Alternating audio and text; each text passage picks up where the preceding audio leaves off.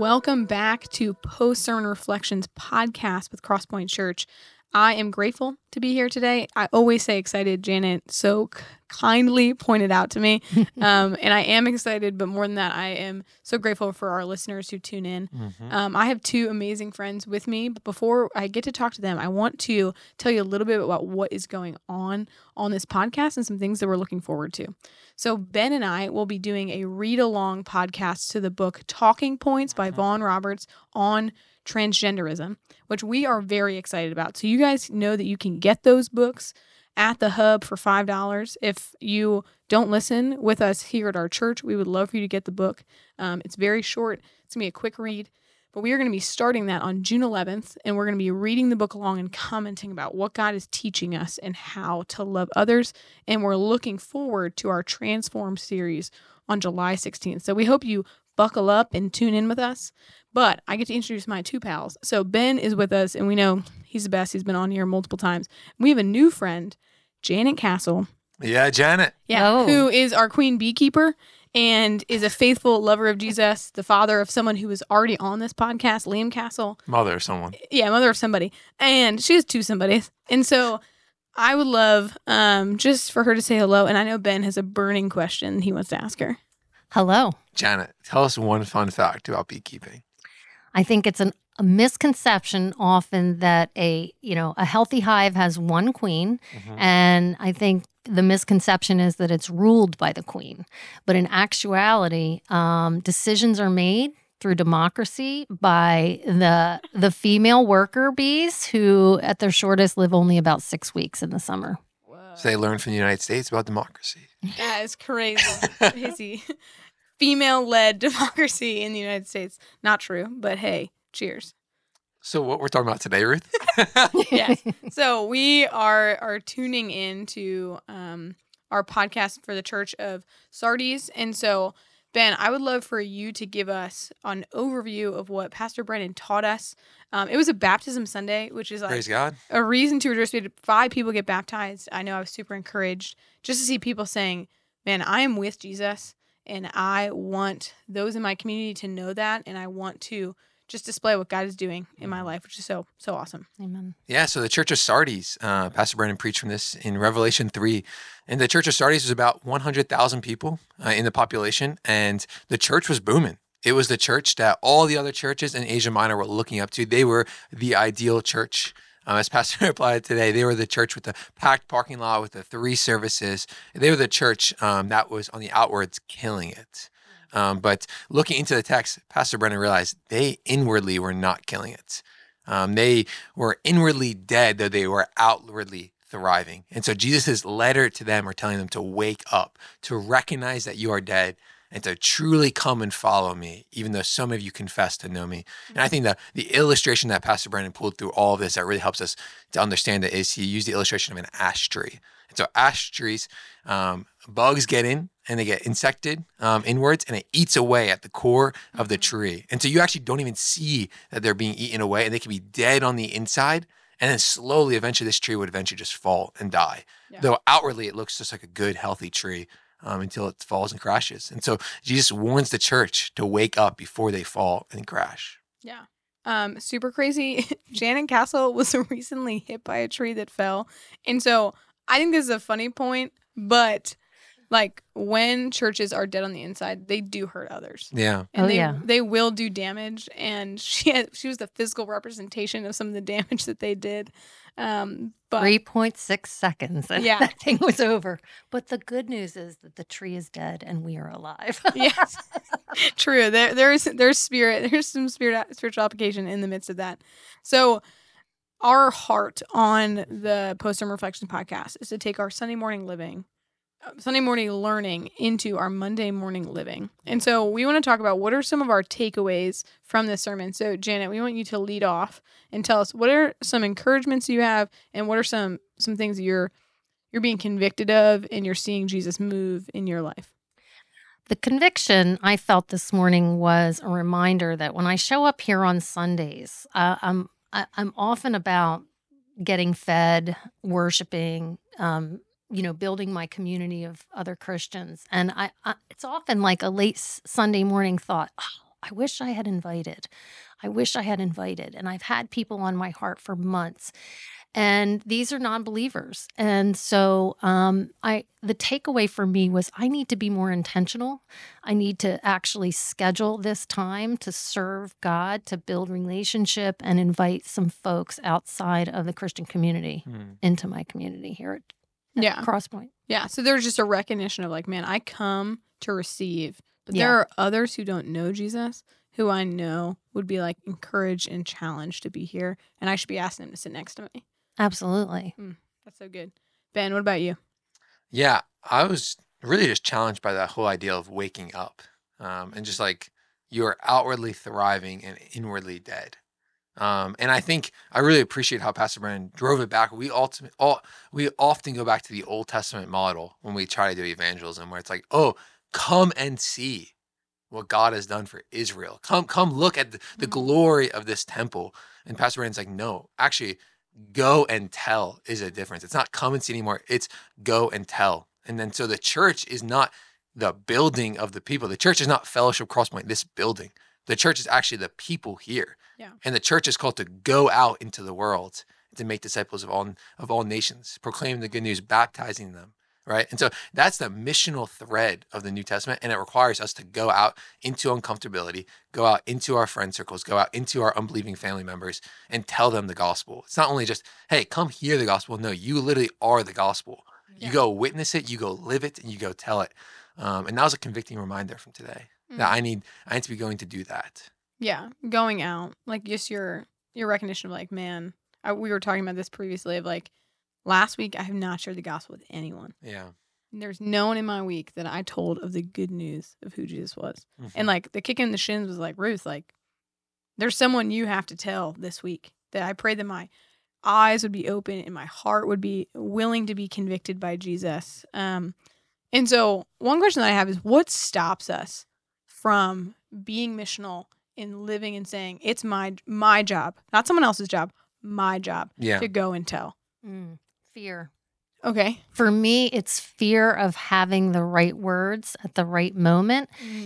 But what I've realized, I always felt ill-equipped to really do that. And, what I've noticed as I've spent time in the Word, growing my heart closer to the Lord, investing my time intentionally into doing that, it's that desire is growing in me. And although I feel like I would love some fundamental conversation starters, some ways to approach things, listening to others, share it. I've learned a lot as well. But it kind of reminded me of what Pastor Brennan said when they did that infusion into the trees to kill those insects that were killing the trees, to give them a chance to live. I married that with like the infusion of my time with the Lord, growing in my love for Him and my passion for Him, and letting that grow out from me naturally that way. Yeah, I think fear is a really real thing. Fear of the unknown, like fear of not knowing how they're going to respond. Yeah. Fear of whether you have the right words to say. Yeah. I think fear of how you will be perceived. At least I think that's the biggest thing. Since I've been a Christian, is like fear of how this person is going to view me after this. And I think the interesting thing is when it comes to evangelism, I would say, and I would even argue that I think God calls us to evangelize to those who are closest to us. And so like God, I heard it once said that God does not, Rosaria Butterfield, in The Gospel Comes with a House Key, she says that God does not get your address wrong. Yeah. And so the point she's saying is that God has placed you where you live for a specific reason within His sovereignty. And so I think of it that God does not get your address wrong. He does not get He doesn't get your family wrong. He doesn't get your friend circles wrong. Yeah. Like He has placed you in those spots and He has called you to live on mission in those things. I'm all for you going on the streets and going and talking to strangers and going to, but those people around you, those people you have relationships with, are those people who you actually have the most leeway. You have the most relational capital that you've already earned to share the gospel to it. So true. But the flip side of that is those are also the people who are the most terrifying to share the gospel with often because they're the people you have to live with. There's a cost. There's a people, exactly. Like me going to share the gospel with some random person on the street of Philly is like, well, who cares? Like, if they think I'm some crazy conservative who's a bigot and just trying to proselytize everybody, it's okay. They're welcome to have this opinion of some random tall dude.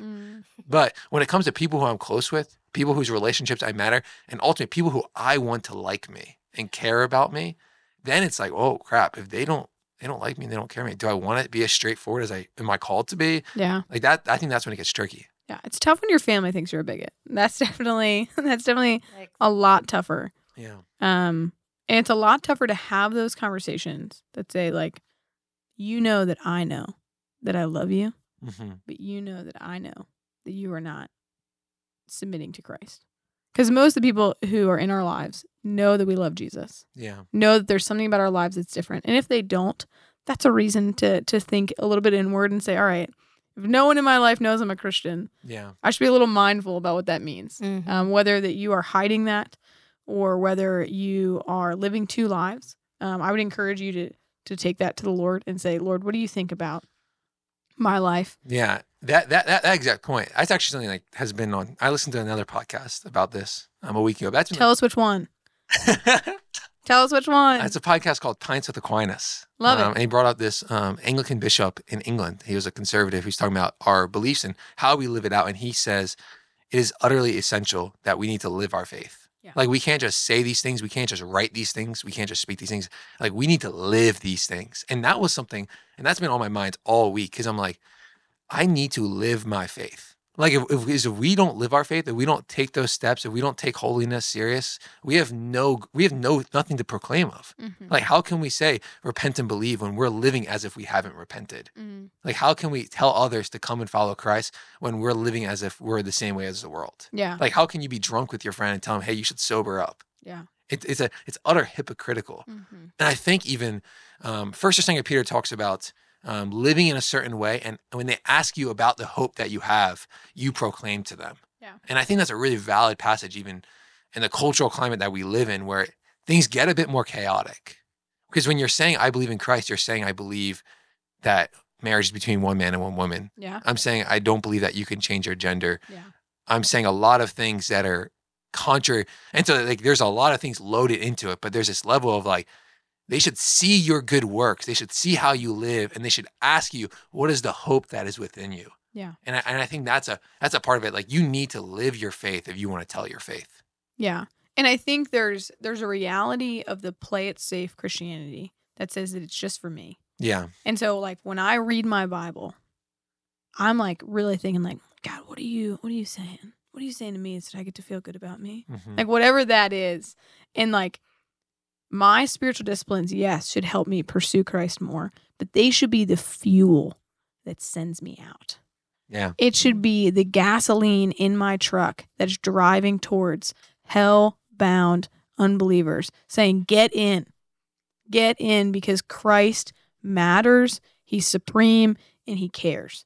Because I know that, like, you guys talked about fear. It is straight selfishness that keeps me from sharing my faith. It's like, I do not want to. I don't want to do anything about that. I don't want them to have to sit next to me. I don't want to have to disciple them. That's a whole lot of time. Yeah. Because I see someone, like, we were joking, me and Pastor Brennan were joking that, like, it's so nice when, like, a well-discipled believer decides to plan at our church because they're ready to go. They are ready to go. They're like, I know my Bible. I can disciple other believers. They're the McDonald's of believers in that they are, like, ready to be eaten right away. But it's a confusing way to put that. But here we are.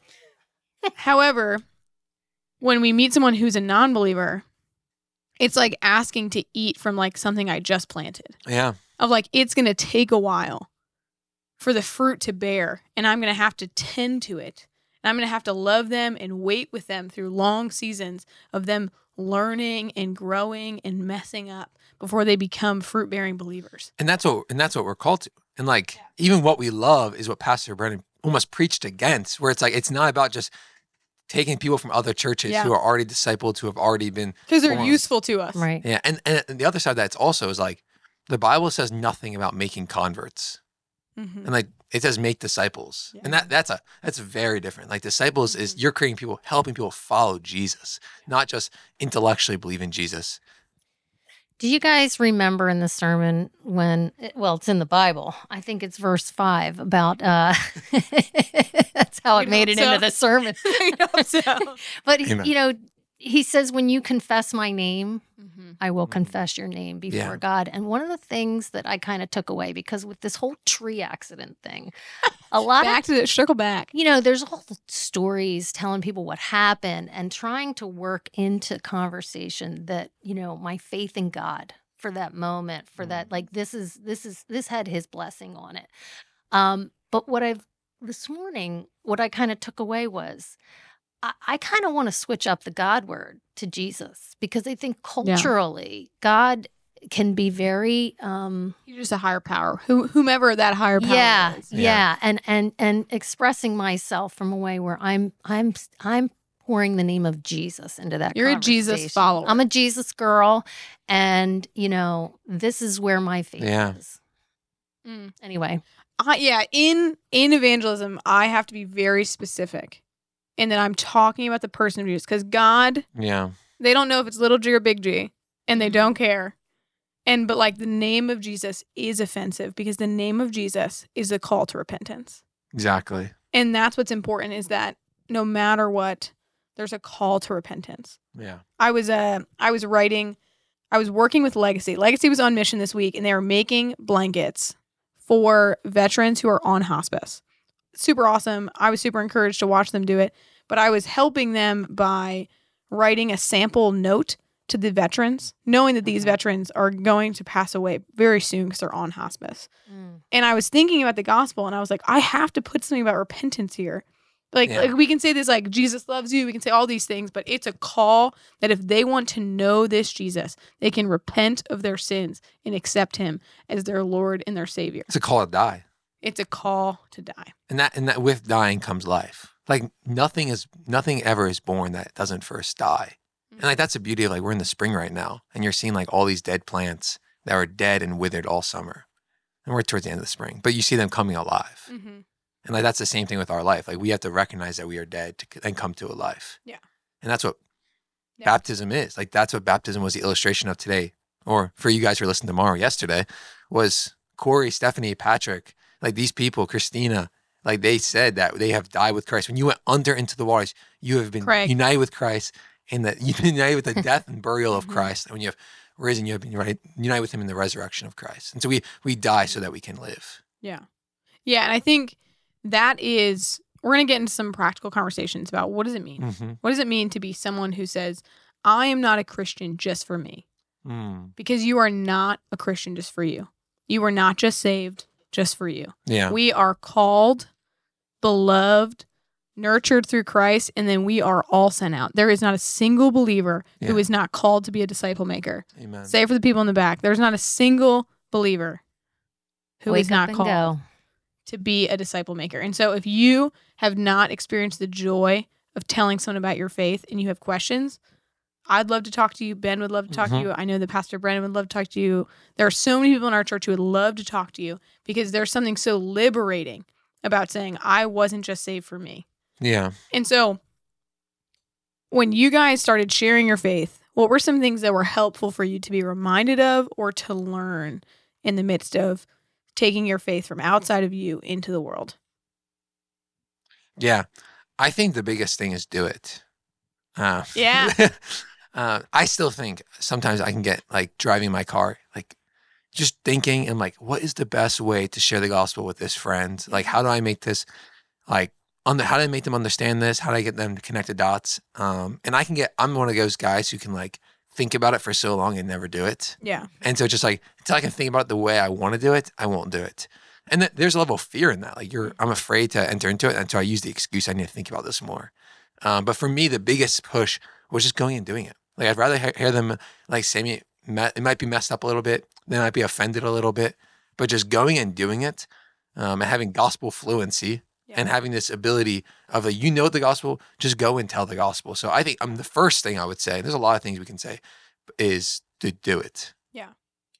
I think for me, it would be quit worrying about the words. Mm. Like sometimes I'm afraid to start a conversation. I don't necessarily know I'll have the words to finish. Mm-hmm. And I think when you focus on the heart and let the heart pour out, you just talk from your heart, whether it's making sense, your head may be going, I don't know if you're making any sense or not.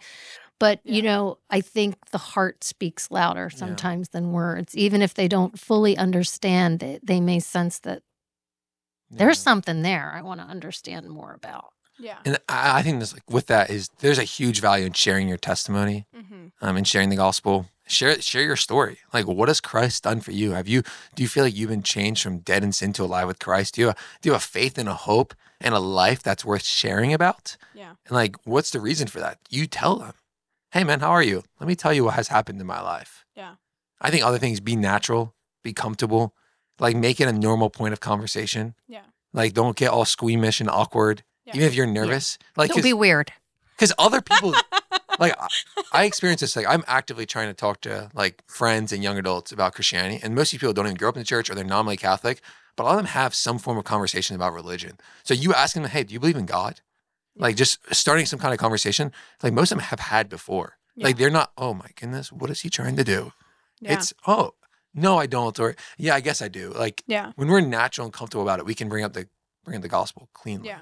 And I do think it's important, Ben knows I feel really passionate about this, that like we have to come from a place of honesty of like, if you genuinely don't care if they know about God because you just want to get to your bait and switch, everyone can feel that. Yeah. And so like pray for the heart that loves them enough to not want them to go to hell. That's a good one. Yeah. Like that's like, for me, I remember Gil Trusty, love him to death, was my junior high youth pastor. And he told us, how much do you have to hate someone to not tell them the truth of the gospel?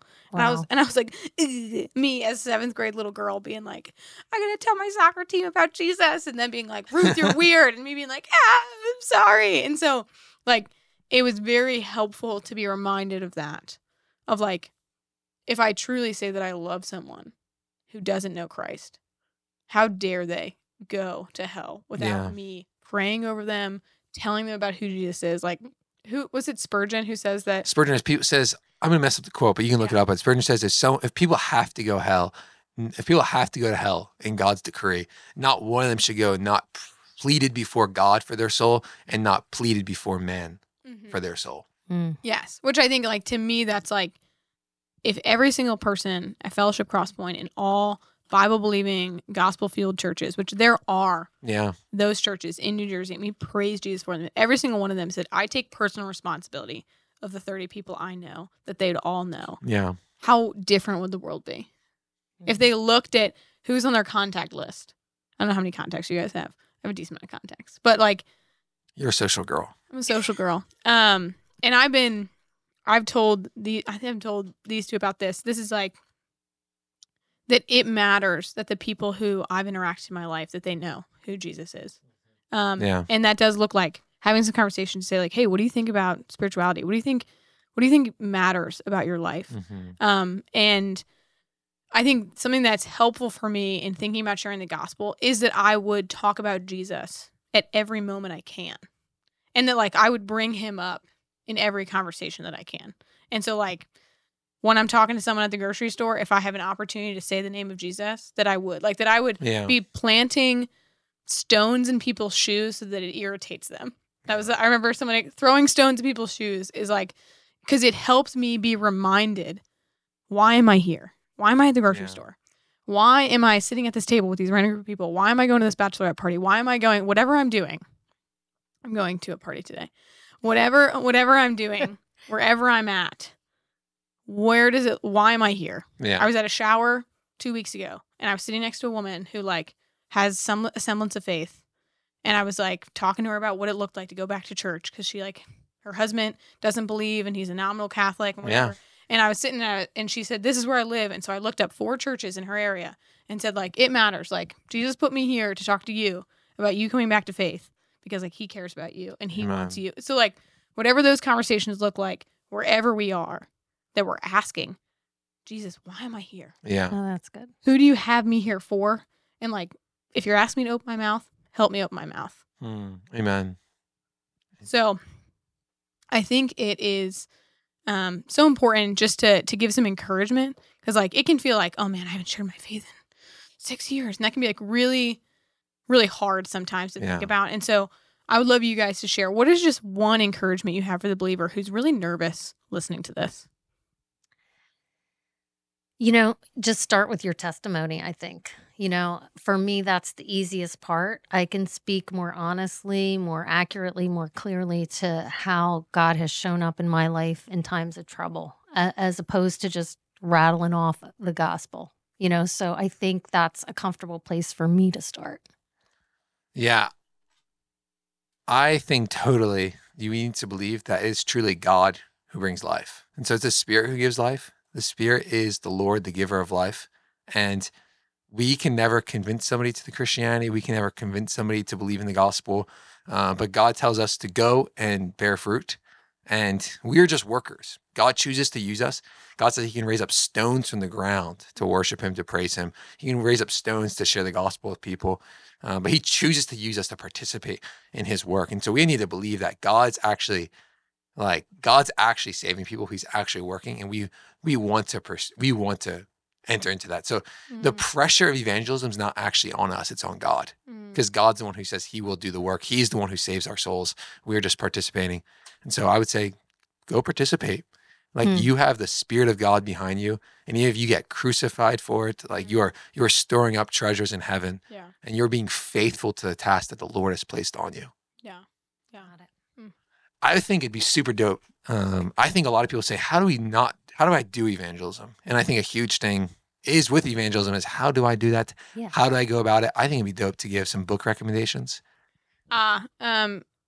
So the book that changed my life when it came to evangelism, because I would say, like, previous to college, there was a few times that I shared my faith, but within college, I felt like Jesus really took hold of my heart and said, like, I've made you and all believers to be the kind of people that talk to other kinds of people about me. That's what I've made you to be. And Rebecca Pippert, my fairy godmother, she's not actually my fairy godmother, but that's what I refer to as, she has a book called Out of the Salt Shaker. And I would say that is the most practical book that I've ever read, of just like easy to read, simple stories about everyday people she ran into that she was open to talking about Jesus. And she talks about the fear that we have. And so if you're looking to get started, I think that's an awesome book. I'd also say find accountability in sharing the gospel. And so if you are someone in Crosspoint and you're like, I want to take some steps, talk to someone who you know shares their faith and say, can you hold me accountable to have conversations? Because it can feel very lonely. And we are not called to feel lonely in sharing our faith. Yeah. I would also recommend Evangelism and the Sovereignty of God by J.I. Packer. Ooh. I would recommend The Gospel Comes with a House Key, Yes. which I mentioned earlier, which is by Rosarie Butterfield. Yes. And I would recommend One Thing You Can't Do in Heaven. So good. I'm blanking on the author. That's okay. That is okay. And I won't recommend anything, but I'm writing these things down. Hey, feverishly. That's what we love. Because I'd love more. Yes. Yeah. And I think out of all things, my final encouragement to you would be, when we pursue Jesus as our ultimate love, we will have no other option but to talk about him. That's it. And so just be reminded that evangelism doesn't come from a place of I must do more. It comes from a place of, man, how could I not talk about you? Yeah. You've done everything for me. You are the love of my life. Amen. And so I just want you to hear that. Pursue him with everything you've got. And out of that, let that be the gasoline that sends you into the broken world. Yeah. And so, Ben, will you just close us in prayer? Totally. Praise the Lord. Heavenly Father, we thank you, Lord. We thank you for your Son. We thank you, Lord, that while we were yet sinners, Christ died for us, Lord, that he has brought us close, that he's united us to your Son, oh Father God. We thank you, oh Father, that you have adopted us as sons and as daughters of you, Lord. And we thank you that you have so loved us, and so we can love the world, oh God. Lord, we pray that we would fall deeper in love with you each and every day, God. That we would marvel at your love, oh God, that we would respond in love towards you, and that, Lord, your love towards us would overflow into love towards others, Father. We pray that we would speak of you because we love you so much that we want to tell others the good news. And Lord, we pray that you would work through us, Lord, to share your good news. We pray that you would work through those who have fears or struggles with evangelism, Lord, and you would challenge them this week, oh Father, to share the gospel to a coworker, to a friend, to a family member, Lord. We pray that you give us the words to speak, oh Father. And Lord, we know that you are the Lord, the giver of the life. And so, Lord, we pray that you work life in those who we proclaim the gospel to. We pray that you would grow our church, oh God, with new converts, Lord, people who are newly coming to be disciples of Christ. Pray that you would be glorified and honored from all of our thinking, from all of our worshiping, and from all of our telling, we pray. In Christ's name, amen. Amen. Amen. All right. Well, go therefore and make much of Jesus in whatever area of your life God calls you to. And thank you so much for listening. If you have found this to be encouraging, please share it with a friend.